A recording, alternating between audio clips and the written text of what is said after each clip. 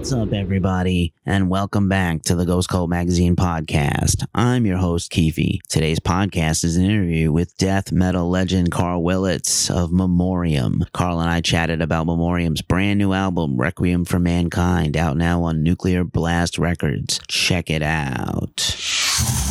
Yeah, let's talk about Requiem for Mankind. It's out next week, June 21st. No idea, yeah. Good idea. I'd love to chat with you about a myriad of topics, but the album is the number one topic, and it is fantastic, man. It is brutal. It is smart. It is terrifying. It is everything I wanted in another Memoriam record. So thank you. Good. I'm glad that you like it. That starts the interview off on a good note. Then it would have been, if you didn't like it, it would have been quite difficult.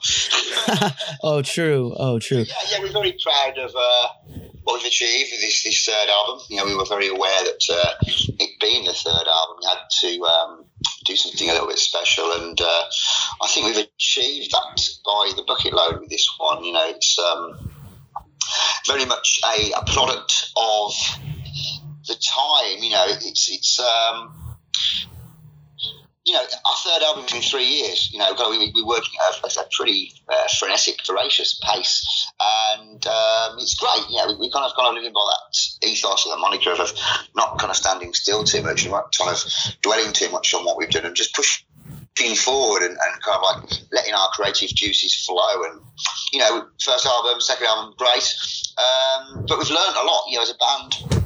You do, you know, when you first get together, we went in together 3 years, so you do kind of learn a lot. Even after being involved in the industry for 30 odd years, it's still a learning process when you kind of getting together with musicians to create albums and make music, and that's the exciting part of it, really, you know. And we've experimented and tried things on the first two albums, but I feel that with this third album, the Requiem for Mankind, we have produced what we would consider to be the definitive Memoriam album. You know, it is, I think without the experiences of recording the previous two albums, we couldn't have reached this point. But we now are very, very, very happy with what we've achieved, because really, in all reality, there's not a lot different in the way that we write the songs. There's not a lot different in the way we structure the songs. There's not a lot of difference in the way that we,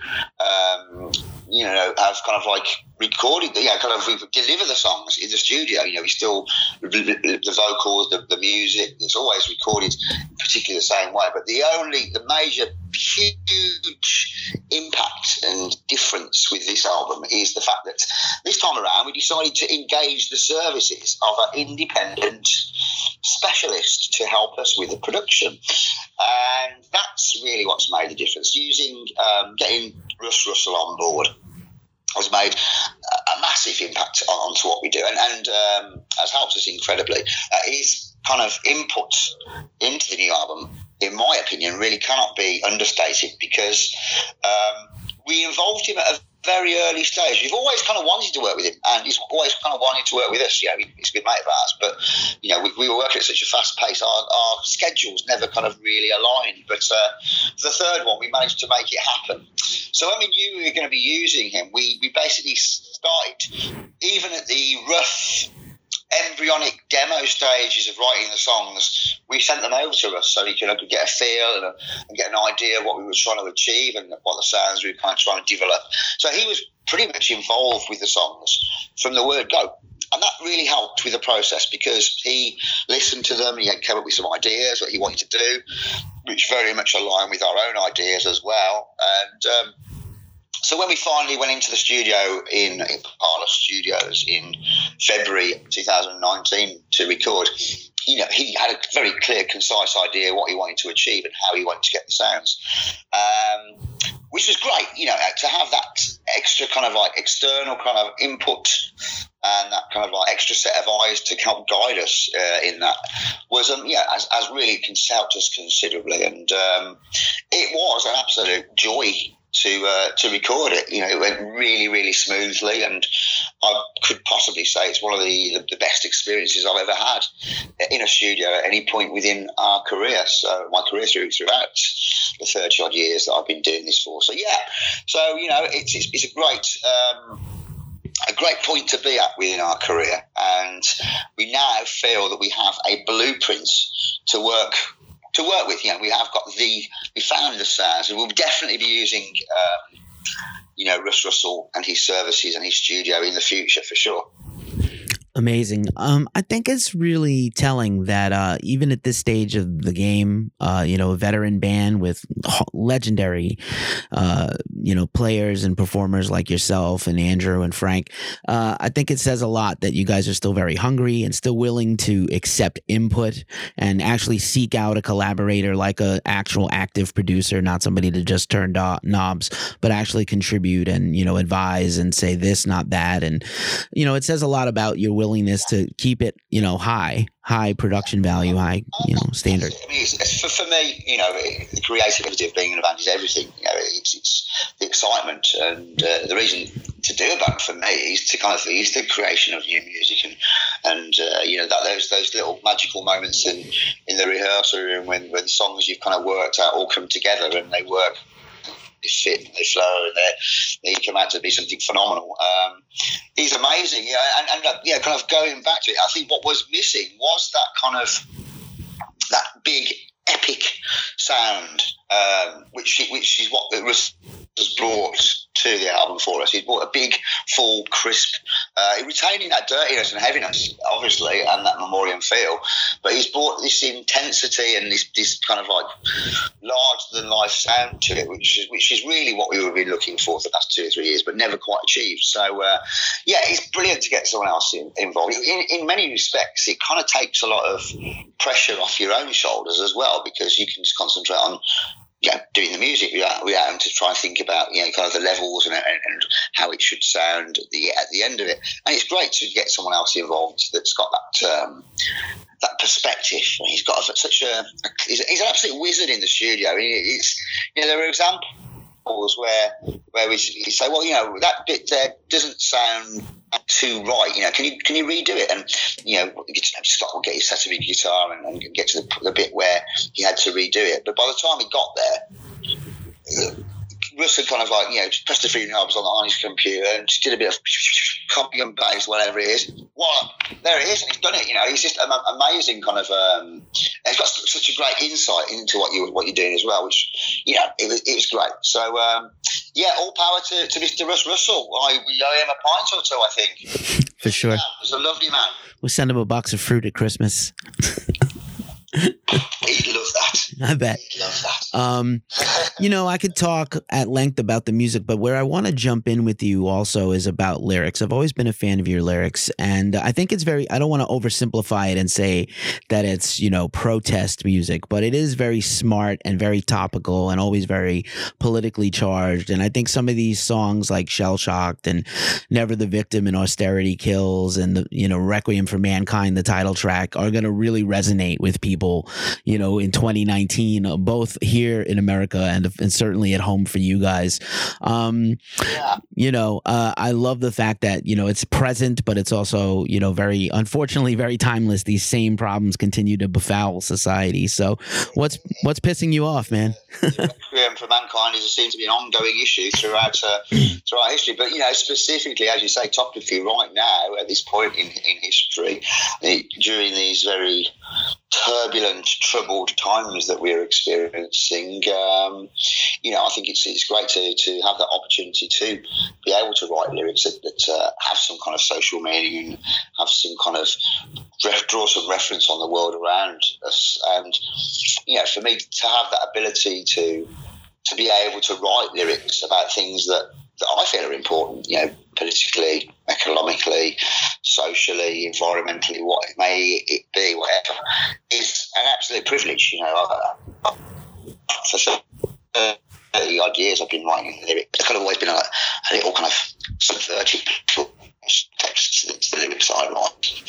But with Memoriam, I can explore these themes rather more overtly, which I am relishing the opportunity and really enjoying being able to get on my political soapbox and pontificate about the issues that in the world that I see are wrong and evil and causing a lot of people a lot of problems. So it's a great, exciting as a lyricist in particular place to be in. With the issues that are around us, I don't really need to dwell on it too much. I'm talking about the rise of the right wing ideology, which is a global disease. It's just such a rich source of lyrical inspiration out there. Hallelujah for the likes of Donald Trump. He gives me a plentiful kind of, a plentiful kind of like ideas and things to draw upon, and the politics of hate that are out there and fear are endemic across society, in all countries, and I think it's my position as a lyricist, as a songwriter, to raise my head above the parapet and make social comment on what is right or wrong. A lot of people say, well, you should keep politics out of music, of metal. There's no place for it. It's a separate thing. That's bullshit. That's absolute bullshit. All music that has any meaning to me involves some form of political discourse. I come from a rich heritage of my sphere of influence is really from the mid to late 80s anarcho-punk scene. We're talking, Discharge, Crass, Anti-Step, all these kind of like bands that were kind of like had a very strong political rhetoric.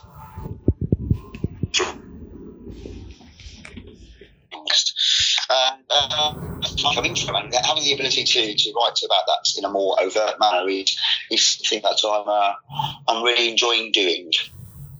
Well, I think I'm enjoying it, and I think everybody that hears this record's going to enjoy it. And one final thought about the lyrics is that what I really love is there's no mincing of words or dancing around concepts. It's very, there's great lyricism in there, but it's very straight and to the point. I'm reminded of the title, the lead track, Shell Shock. I often think of the late comedian George Carlin, who used to say, euphemistic language is to soften us up and dumb us down. And, shell shock is a terminology that is from literally World War II and the Korean War and the Vietnam War. And so, no disrespect to anyone suffering from post-traumatic stress disorder, but shell shock is a lot more direct and to the point and gets you in the heart and tells you what we're talking about, so I really appreciate your take.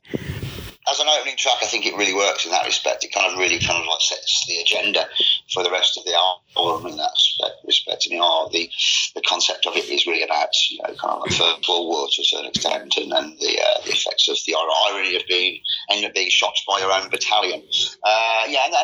PTSD is still here.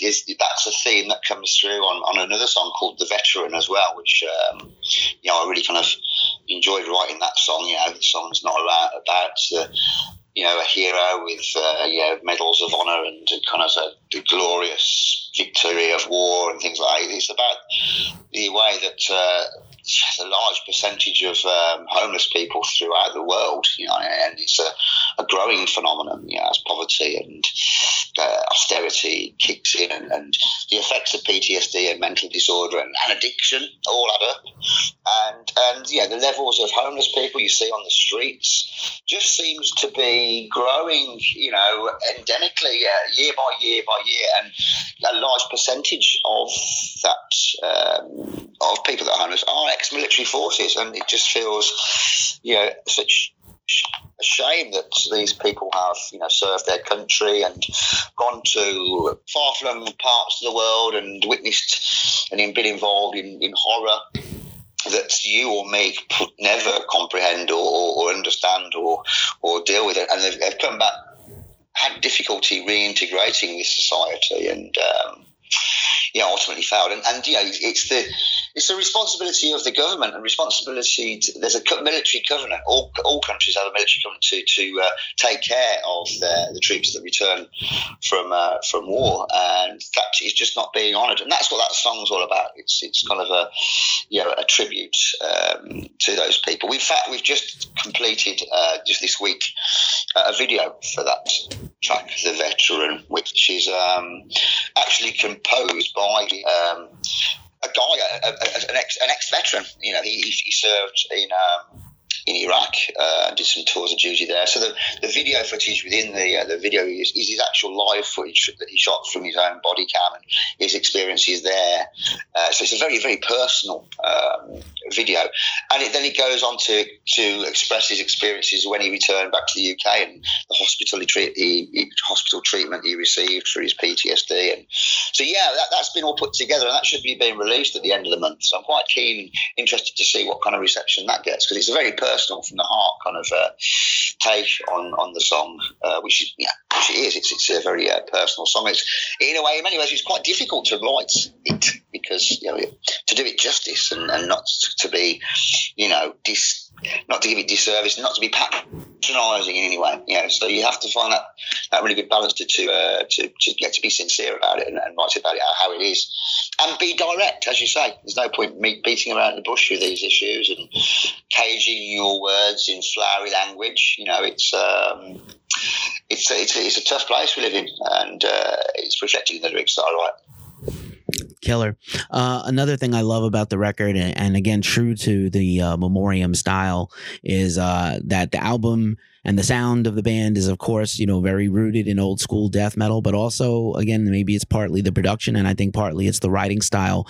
It doesn't ever feel dated. It feels like very modern, current, just the current style and the old feel, which I love. Well, yeah, that's what really kind of works with us in Memoriam, because you've got me and you've got Frank and you've got Whale, who are very much from that mid to late 80s anarcho grind punk kind of background, when all of a sudden bands like Metallica and Slayer and Anthrax suddenly appeared from out of nowhere, and this whole extreme, then the Swedes and the Europeans, the whole world kind of like embraced this extreme metal kind of thing. So that's our kind of roots. That's where we're coming from. But Scott is like a generation younger than us. He's about 10 years younger than us.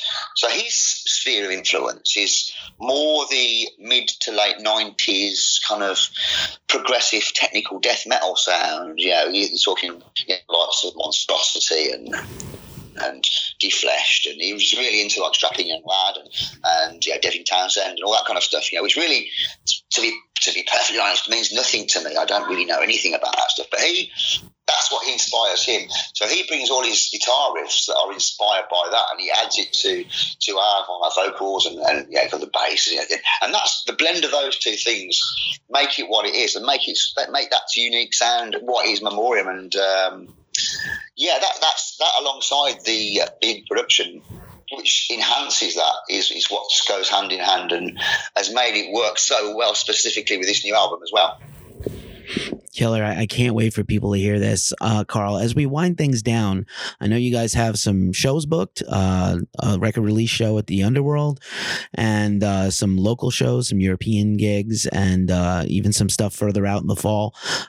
Any hope of getting the band over here to the U.S.? That's my wish list here, selfishly. Yeah, well, we'd love to. Never say never. The reality of the situation is we've been going for 3 years now, and we haven't had a single sensible, reasonable offer off any American promoter. That's the reality of it.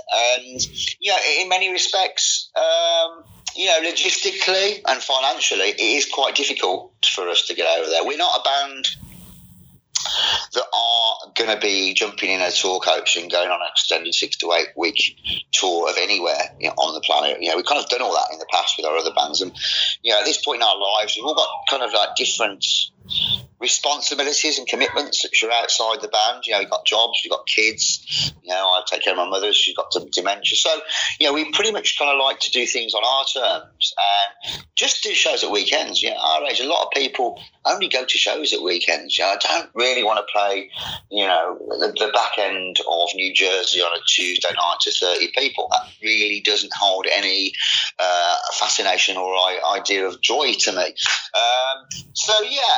If never say never, obviously. What would be ideal is if the people from Maryland Death Festival got in touch with us and offered us something. So that often works. It worked with Bolt Thrower as a bit of a springing board to get over there to do 2 or 3 shows.